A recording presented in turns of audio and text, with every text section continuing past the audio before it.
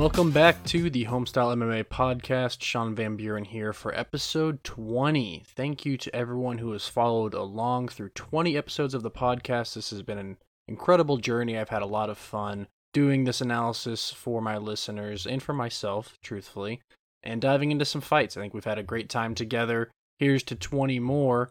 And shout out to all the listeners or homies checking this out right now. I appreciate all of you. So today we're going to be talking about UFC Fight Night Dern versus Jan. Last week we played Matchmaker for the lighter fighters up to 145, and this week we'll be rounding out the rest of the UFC before diving into that card. So let's start with the temporary news segment, Matchmaking, the heavy hitters. Let's go.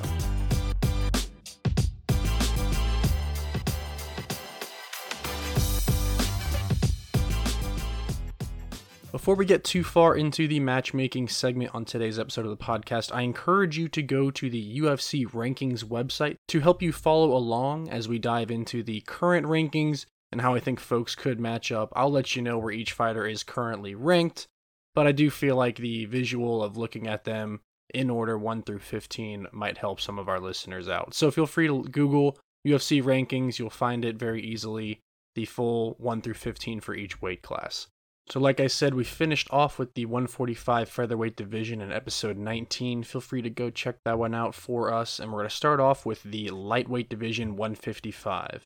Former champion, or some would say still the champion, number 1 Charles Oliveira is facing number 4 Islam Makhachev at UFC 280 in what is a highly anticipated fight where people are wondering if Khabib Nurmagomedov's pupil Islam Makhachev is about to start a reign in the UFC.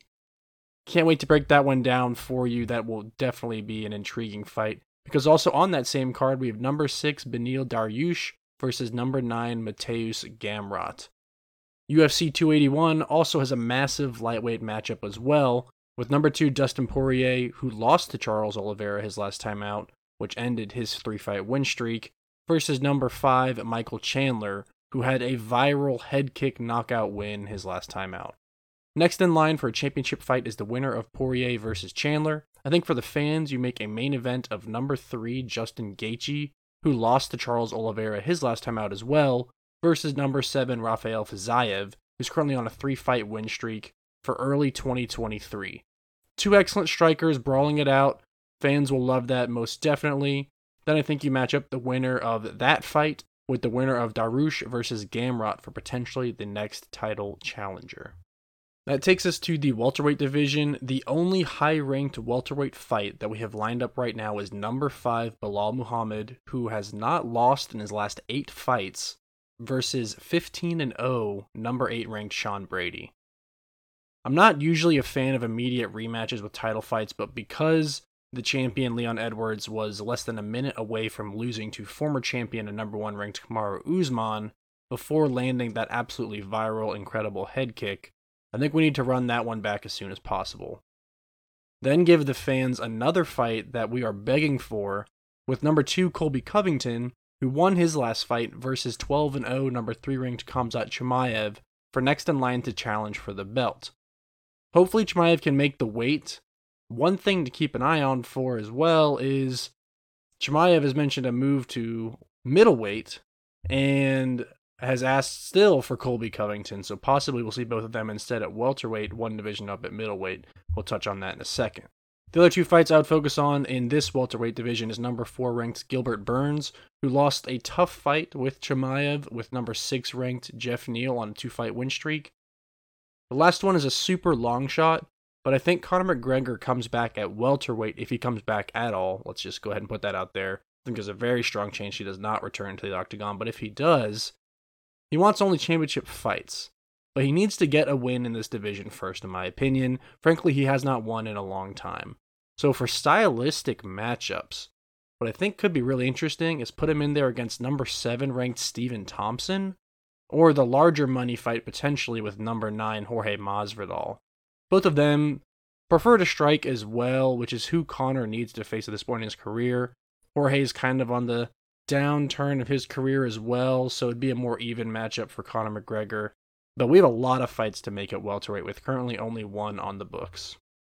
In the middleweight division, UFC 281 is headlined by champion Israel Adesanya versus number 4 ranked Alex Pereira. former world kickboxing foes facing yet again, but this time in the octagon. That's going to be a fantastic fight. Number 1 ranked Robert Whittaker just beat number 3 Marvin Vettori and number 2 Jared Cannonier recently.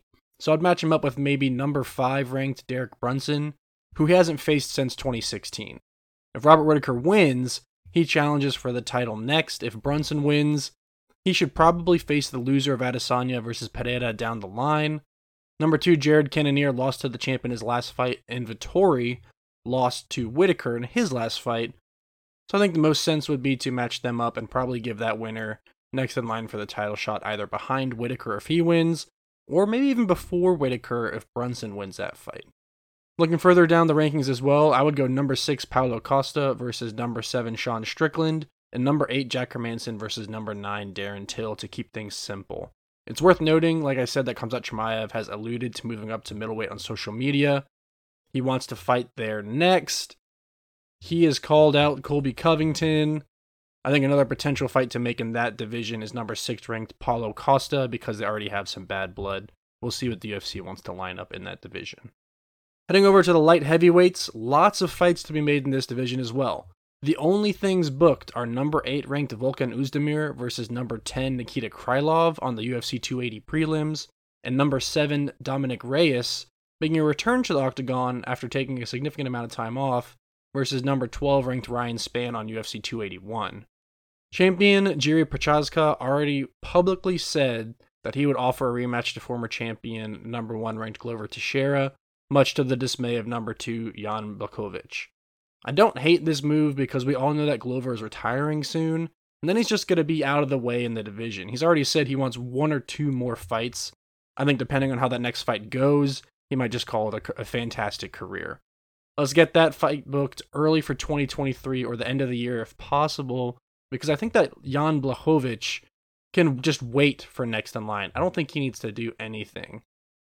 Now, while Jan waits for next as the former champ himself, I would go ahead and set up the next title challenger with number 3 Magomed Ankalaev with his 9 UFC fight win streak, and number 4 ranked Alexander Rakic, who lost in his last fight out to Blachowicz when he blew out his knee. That winner should fight for next after Jan. Let's also see number 5 Anthony Smith versus number 6 Jamal Hill, who's on a 3-fight knockout win streak. All of those fights are great and exciting fights, but again, we got to get to work. I don't know what the UFC is doing, but in these heavier weight classes, we just don't have much planned right now.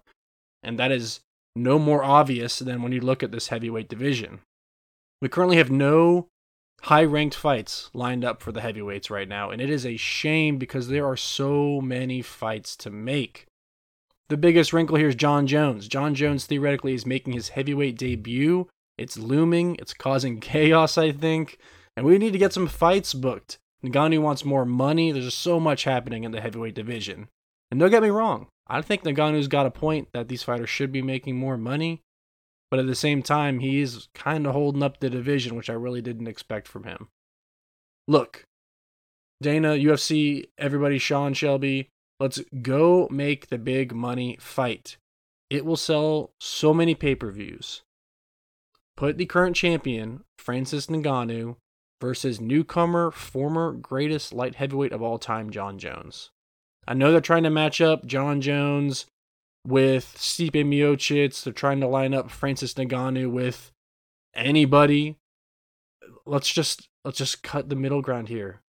Jon Jones versus Francis Ngannou sells incredibly well. Maybe up there in top 5 for the most pay-per-view buys of all time, in my opinion, because of how scary Francis Ngannou is and because of the skill of Jon Jones. They both want that fight. While we're doing that, let's make another fight that will make all parties happy and do number 1 Ciryl Gane against number 2 Stipe Miocic. Both former heavyweight title holders who just really want to strike. Let's do it. Both fast, both elite with their kickboxing. I mean, think about that matchup. That would be absolutely incredible to watch. The martial arts going on in that fight would just be outstanding, particularly in the striking. Here's the bummer. I love the guy. I think he's very nice. But number 3, Curtis Blades, just continues to get screwed. And that just royally sucks. He's just on the outside looking in at all times with matchmaking. He wins over and over and over again. He gets one loss, and apparently it sets him back dramatically. I don't know. I don't know why. It's not very fair. But again, we're clogged at the top because the champ's sitting tight. John Jones trying to get him back. Stipe takes a long time to bring him back into the fold. We need to make some fights happen. I think if we can book those previously mentioned fights quickly, like early 2023, then Curtis Blades should just wait for the loser of the championship fight, Ngannou versus Jones, or the loser of Gane versus Miocic. If he then won that fight against any of those four people, if he wins against Ngannou, Jones, Cyril Gane, or Stipe Miocic, he would undeniably be next in line for a title shot. The last fight that I would like to see is number 4 Tai Tuivasa versus number 5 Sergey Pavlovich. Tai lost to number 1 ranked Cyril Gane that ended his 5-fight knockout winning streak, and Sergey Pavlovich is currently on a 4-fight knockout win streak. Look at these stylistic matchups I'm putting in front of you. Put these super heavy hitters in a cage together, lock the door, and see who's able to walk out with consciousness. Someone's going to sleep. That would be very exciting. It's a great fight for the fans. The heavyweight division is a travesty. There are so many fights to make that are in the top 5. Everyone I mentioned to you is the top 5 heavyweight, except for John Jones entering in for the first time.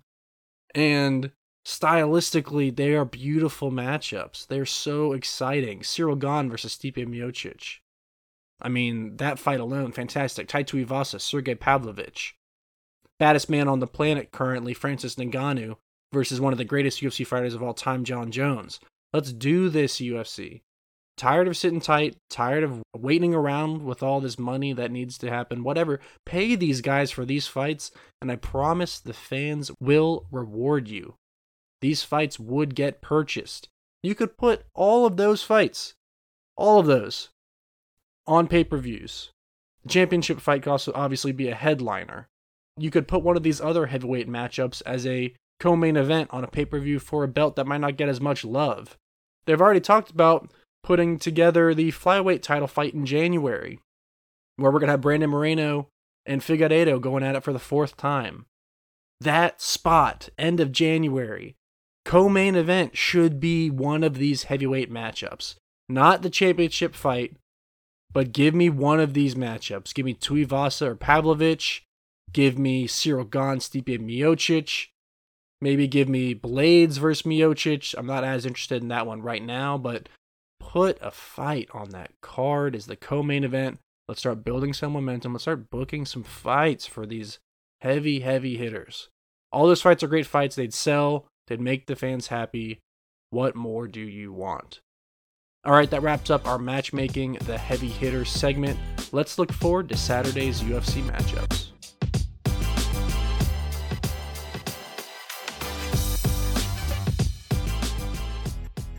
Prelims are going to start off at 4 o'clock Eastern Time on Saturday. We have Guido Canetti versus Randy Costa.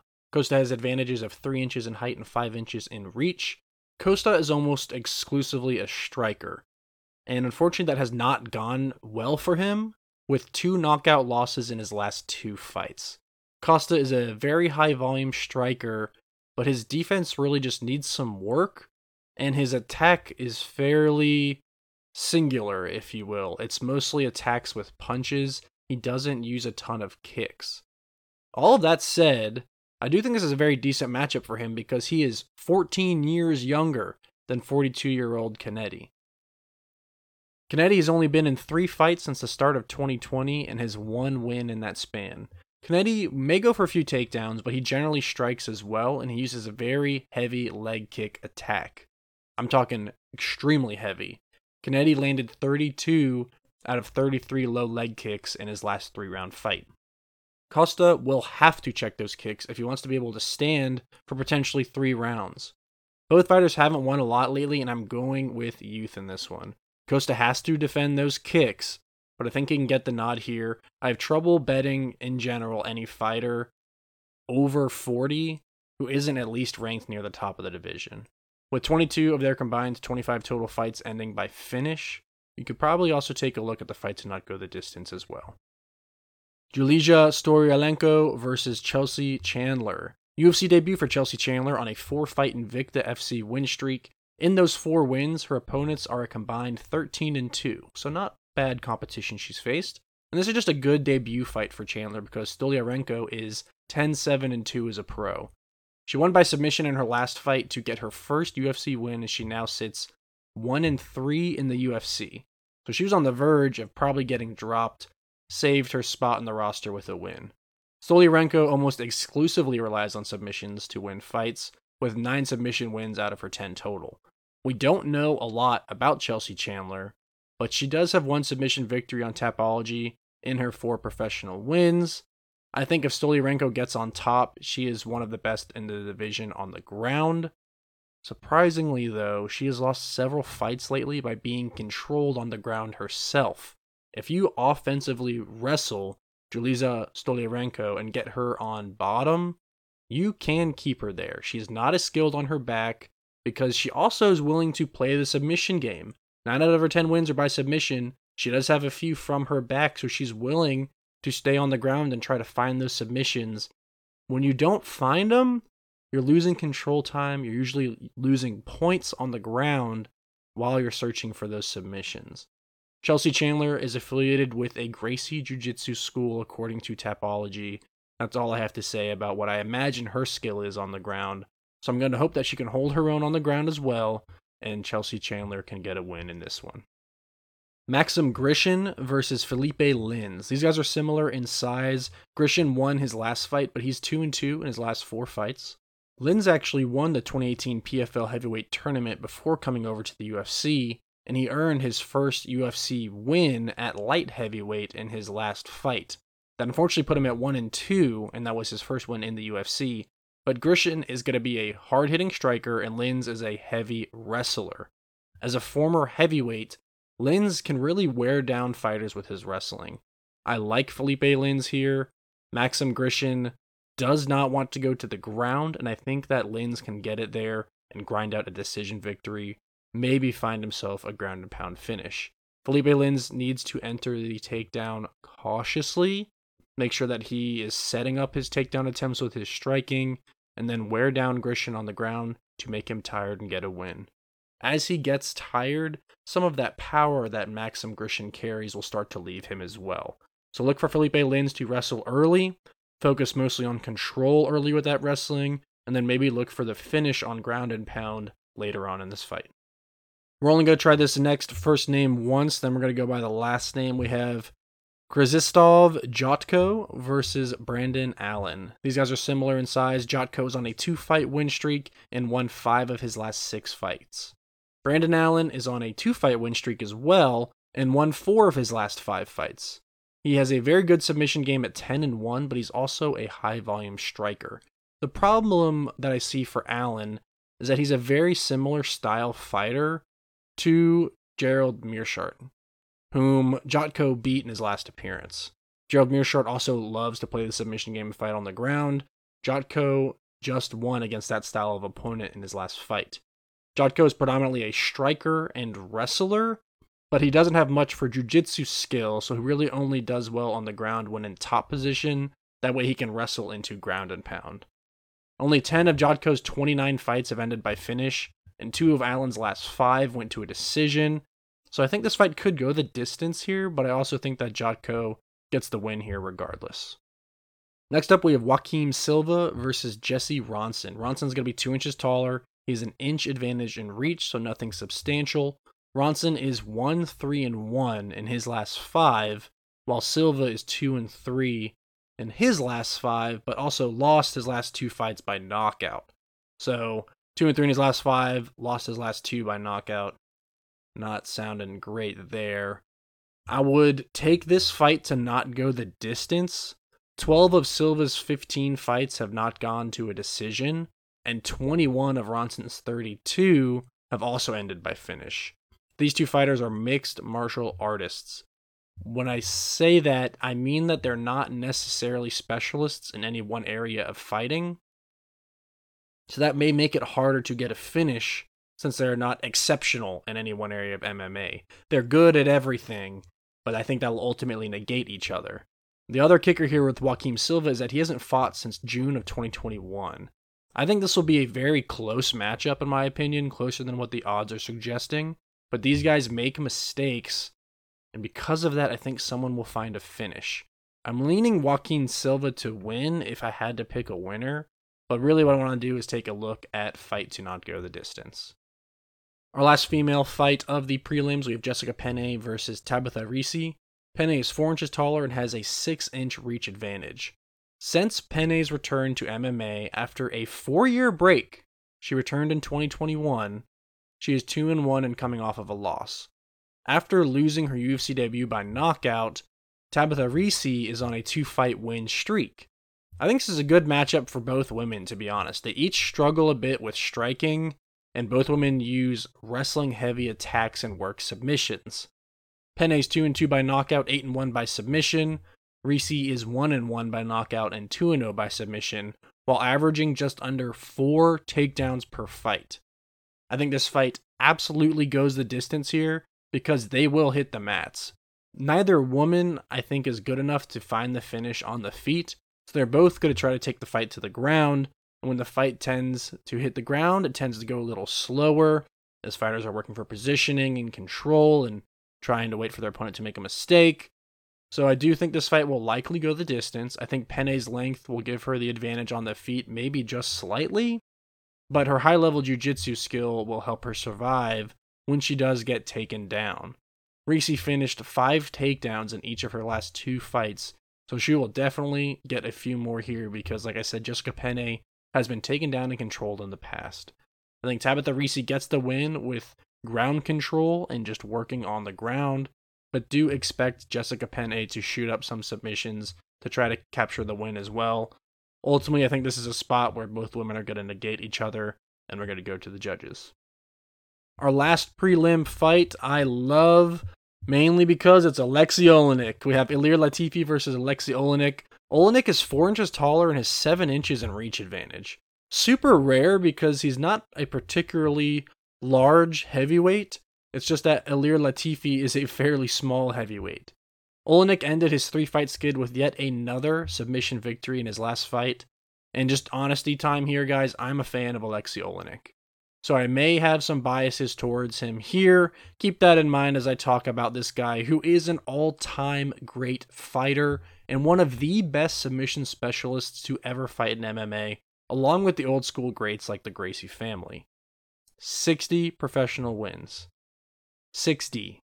Most people don't even do 60 pro fights. He's got 60 pro wins, 47 by submission. Unbelievable career for Oleinik, and he just keeps going. He's losing weight. He's getting in better shape, seemingly, which is just incredible to think about. Ilir Latifi also ended a 3-fight losing streak in his last fight, but with a decision victory. He hasn't fought since June 2021. Both of these fighters are jiu-jitsu specialists, so I'm shocked to see that Oleinik is getting the underdog spot here. I know he's a much older fighter, but Oleinik is one of the most talented jiu-jitsu fighters that the MMA has. In MMA, in the UFC, or anywhere you look, and he's at heavyweight. Yeah, he's old. Yeah, he's fought through multiple decades, but there is no better submission fighter in the heavyweight division. Both guys go for takedowns, and Oleinik is good from his back or on top. I just think at this point in his career, this is an ideal matchup for Oleinik, and I think he gets it done here because I think he may actually be the sharper striker as well on the feet. His hands have started to look better and better lately. I know, crazy that he's still able to improve his game at this point, but he's gotten better with striking, and now he's got a huge reach advantage. It'll be fun to see what happens. When this fight inevitably hits the mats, it's got to be chaos, but I think Oleinik may look decent on the feet in this fight as well. We're going with Alexei Oleinik. I love that guy. He's just keeps on fighting. I don't know if he will ever retire. But that ends our UFC prelims. Let's take a look at the main card.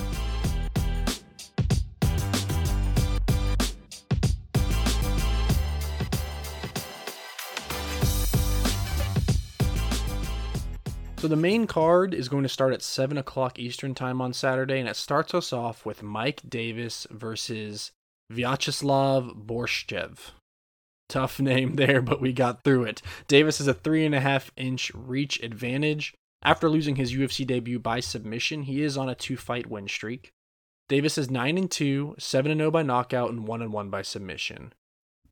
Borshchev earned a spot on the roster with a knockout win on Dana White's Contender Series, and followed it up with a knockout in his UFC debut and a loss in his last fight.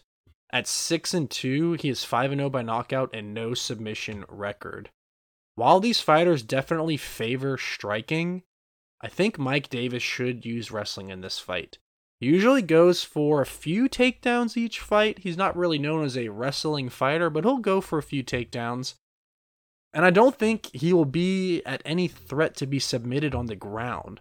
So if he's using smart fight IQ, I think he needs to go for a few takedowns and try to wear on the power of the hard-striking Borshchev.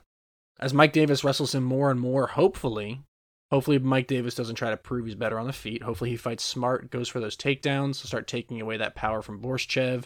Borshchev gave up 11 for 18 takedowns and 12.5 minutes of control time in his last fight. 12.5 minutes is awfully close to the full 15. Mike Davis, if you wrestle, you will win. If he fights smart behind his jab, it sets up those takedowns, I think he can get it done here without too much difficulty. The problem will come in where some fighters like to prove, oh, this guy's a good striker, I'm better, and they try to stand and bang. Fight smart, Mike Davis, and you will find yourself with a win. John Castaneda versus Daniel Santos follows that. Castaneda has a 4-inch reach advantage. He lost his UFC debut, but is now on a 2-fight win streak with wins by knockout and submission. The big thing with John Castaneda is that he's a true mixed martial artist with 8-1 by knockout and 6-0 by submission.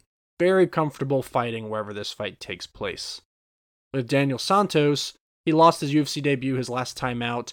He has never been finished as a pro, but he had 1/3 as many significant strikes landed as his opponent in his last fight, even though they threw around the same number of strikes. So he output a lot of volume, but didn't land that much. That could easily fool judges when you go to a decision. Castaneda, in my opinion, just has too many ways to win this fight. He's a very well-rounded MMA fighter, like I told you, and his UFC debut loss was against the streaking Nathaniel Wood right now, who's put together some very excellent wins. While Castaneda did win by submission in his last fight, he actually got that sub by scoring a knockdown in that fight. He got the knockdown, jumped on top, was going to work ground and pound, but saw the submission and took what was given to him. That's why he's such a talented MMA fighter. He's got good fight IQ and he's comfortable with whatever is given to him. He has power on the feet and excellent skill on the ground. The Daniel Santos loss in his last fight was after a 2.5-year layoff as well, so he hasn't been in the cage much in the last several years.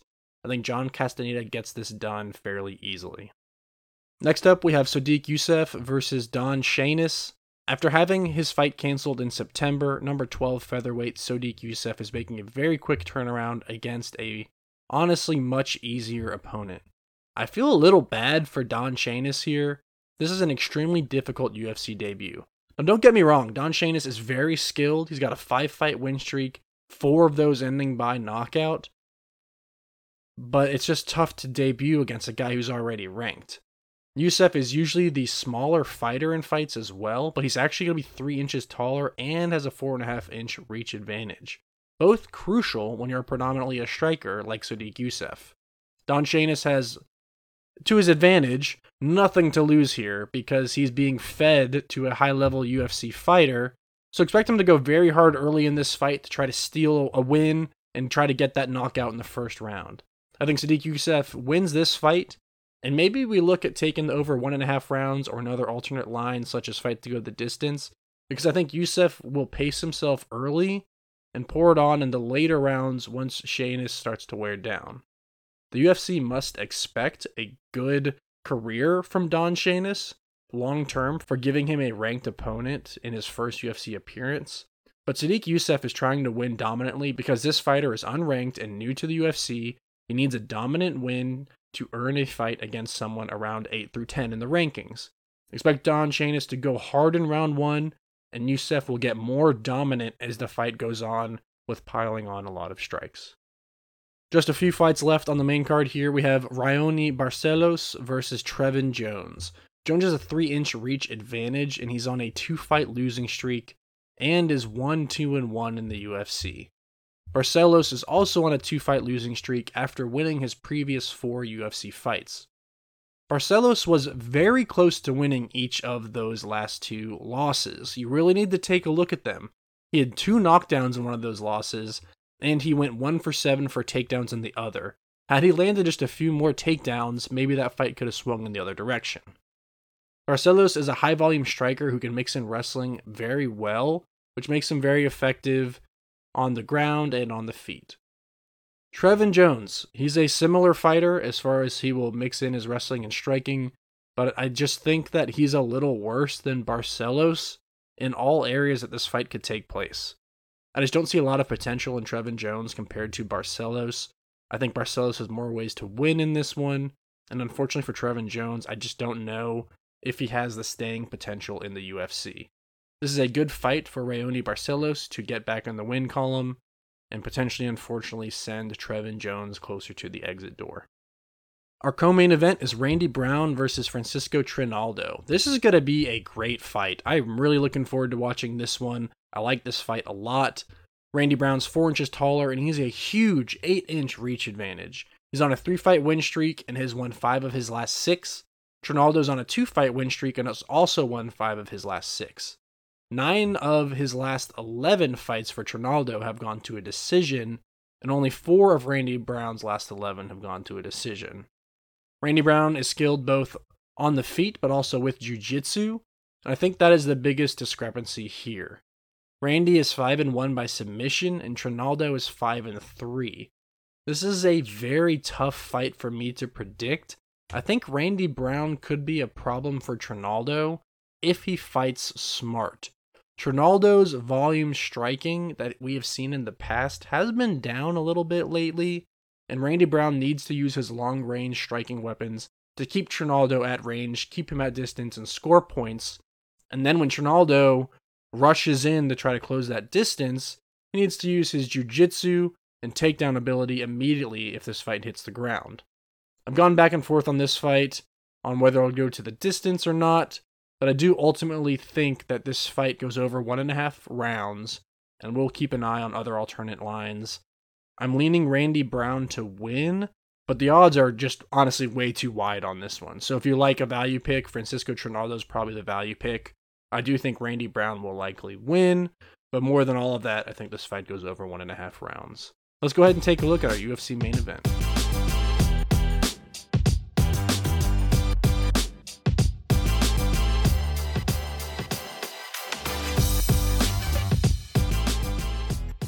Man, I am absolutely torn up about this main event. We have Mackenzie Dern versus Yan Xiaonan. Tough fight to predict, guys. I've gone back and forth every few hours on who I think wins this fight.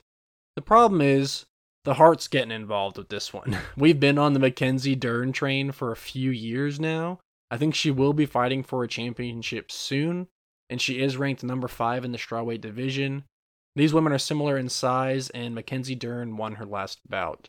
She's won 5 of her last 6, and she's one of the most skilled jiu-jitsu fighters in the division.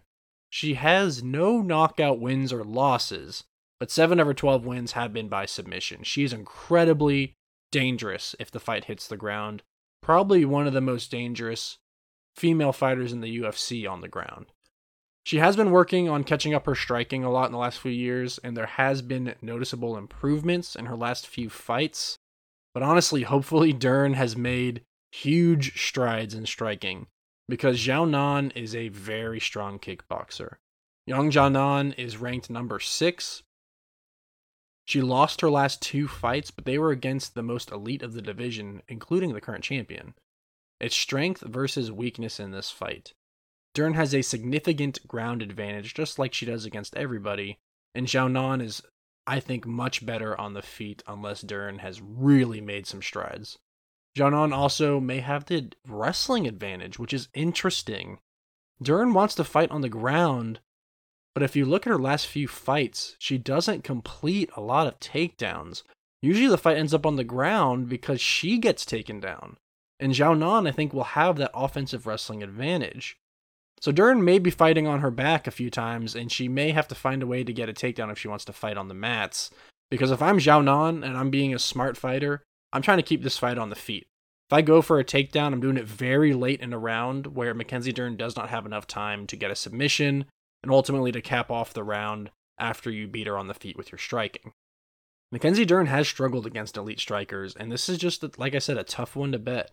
I think Dern has to get a submission win, and Zhao Nan can win by knockout or scorecards unless Dern can steal one of the first 3 rounds, let's say. I think Dern could win the later rounds in this fight due to her cardio. If Dern gets a submission, I think her best chances in the first 2 rounds are late in the 5th, because Yan Xiaonan has not been in a 5-round fight before. Mackenzie Dern has, we know she can go the distance. I think if Xiaonan gets a knockout, I think it could be a TKO in rounds 3 through 5, because honestly, Mackenzie Dern's a beast, and she's never been knocked out. She can really take a punishment. It's hard to get her out of there. Zhao Nan also only has 5 knockout wins out of her 13 wins. Like I said, we just haven't seen Zhao Nan go 5 rounds before, and we've seen Dern go 5 rounds against an elite striker. She got beat up really bad, don't get me wrong, but Mackenzie Dern's so skilled on the ground, if at any point in 5 rounds this fight hits the ground, Dern will look to finish this fight. It does not matter if she's lost 4 rounds in a row from striking, and then in the 5th round, if she gets Zhao Nan on the ground, Dern has a chance to end that fight. She is that skilled with jiu-jitsu. I think the value is on Yan Xiaonan because this spread is pretty wide. I want to see some alternate lines. I want to believe that Dern will win this fight, but I just don't know if her striking and takedowns have improved enough for this type of matchup. The value play is Xiaonan, but we're going to definitely take a look at over 2.5 rounds. Or something else creative you should look at as well if you want Dern to have a shot here. I'm going to say that I hope Mackenzie Dern wins, but you need to understand that the value is on Zhao Nan and the fight starts on the feet. Look for Mackenzie Dern to win by submission if you want to lean Mackenzie Dern. I think maybe she gets a decision, but I think she'll win 2 out of the first 3 rounds, so she'll have to steal 1 late, which is possible because Zhao Nan maybe will fatigue. We don't know. This is something that we're going to learn as this fight happens and unfolds before our eyes. But that wraps up the UFC card coming up this Saturday. UFC Fight Night Dern versus Zhao Nan. Let's go ahead and take a look at our bets.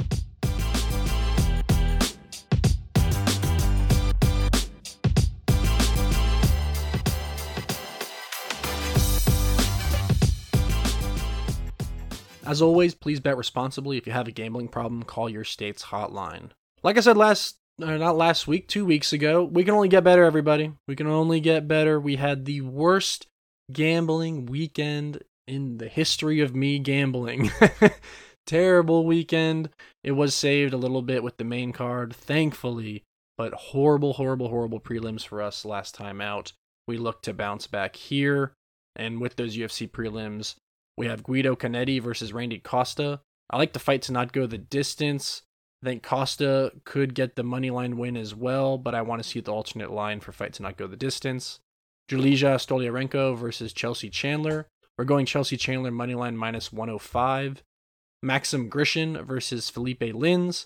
We went with Felipe Lins moneyline plus 145. Krzysztof Jotko versus Brendan Allen. We went with Jotko moneyline minus 120. Joaquim Silva versus Jesse Ronson. I like the fight to not go the distance. I would lean Joaquim Silva, but I want to see that fight to not go the distance alternate line. Jessica Penne versus Tabitha Ricci. I like fight to go the distance. I'm also leaning Tabitha Ricci, but that spread's a little big, so let's see what fight to go the distance looks like. And we end the prelims with Ilir Latifi versus Alexei Olenek. Alexei Olenek moneyline plus 150. That is our first homestyle gravy top bet of the weekend. Looking at the UFC main card, Mike Davis versus Vyacheslav Borshchev. Partially because I don't want to say the name again, we're going Mike Davis moneyline minus 175.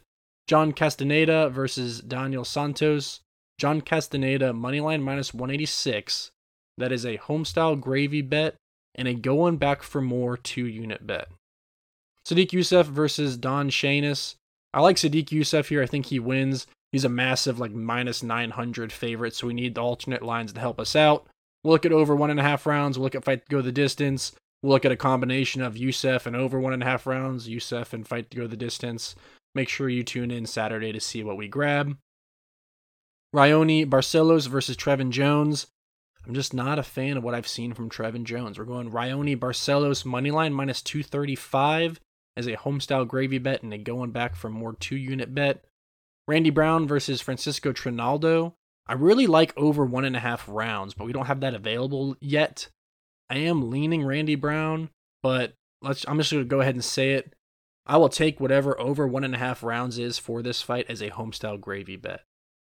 For our main event, Mackenzie Dern versus Yan Zhao Nan. I had too much trouble picking a winner here. I do think it goes long, so I'm going to take over 2.5 rounds minus 130 for our 5th homestyle gravy bet of the weekend. Now remember, everybody, as always, please check out the social medias of the podcast that I'll be mentioning here in just a few minutes on Saturday to see what alternate lines we were able to grab once they became available. The homestyle perfect plate parlay, we've got John Castaneda, Sadiq Youssef, and Raoni Barcelos all to win at plus 144. That covers our bets, our parlays for the weekend. I'm excited for the UFC to be back every time they take a weekend off. I always feel like I have nothing to do on that Saturday. Obviously, that's not true, but man, do I love watching fights, so I'm very glad they're back. It was just recently announced that the PFL Championship fights will be back in December as well, so we'll be counting that down. The week before those take place, we will dive into those championship matchups and what is bound to be an incredible night of fights. The PFL has made some huge signings from the UFC lately. They're going to be on that card as well. The December pay-per-view fight for the PFL Championship is going to be fantastic. We'll cover that later on. Let's go ahead and wrap up the podcast.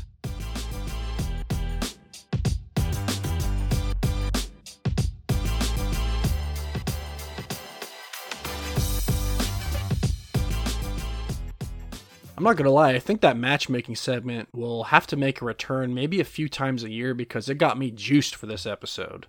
As always, please bet responsibly. If you have a gambling problem, call your state's hotline. I'll be posting my verdict scorecard predictions prior to the events on social media for the podcast, and again, those alternate lines that we're waiting on. So please make sure you check out the following pages: at the Homestyle MMA Podcast on Instagram, Facebook, and YouTube, and at Homestyle MMA Pod on Twitter. Check out the Homestyle MMA Podcast.podbean, podbean.com for additional information about the podcast and where you can listen. Spoiler alert, you can listen anywhere you listen to podcasts. Wherever you're listening right now, for example. I'll continue to grow content on social media. We're doing a pretty good job. We're getting a few followers on Instagram and Twitter, Facebook a week. We're getting some good interactions as well. Feel free to engage in anything that we post, guys. Send us a message. Whatever you want to do, I'm happy to interact with you. If you disagree with me, go ahead and let me know. That's totally fine. I'd love to hear why you disagree, and we'll see how things play out on Saturday.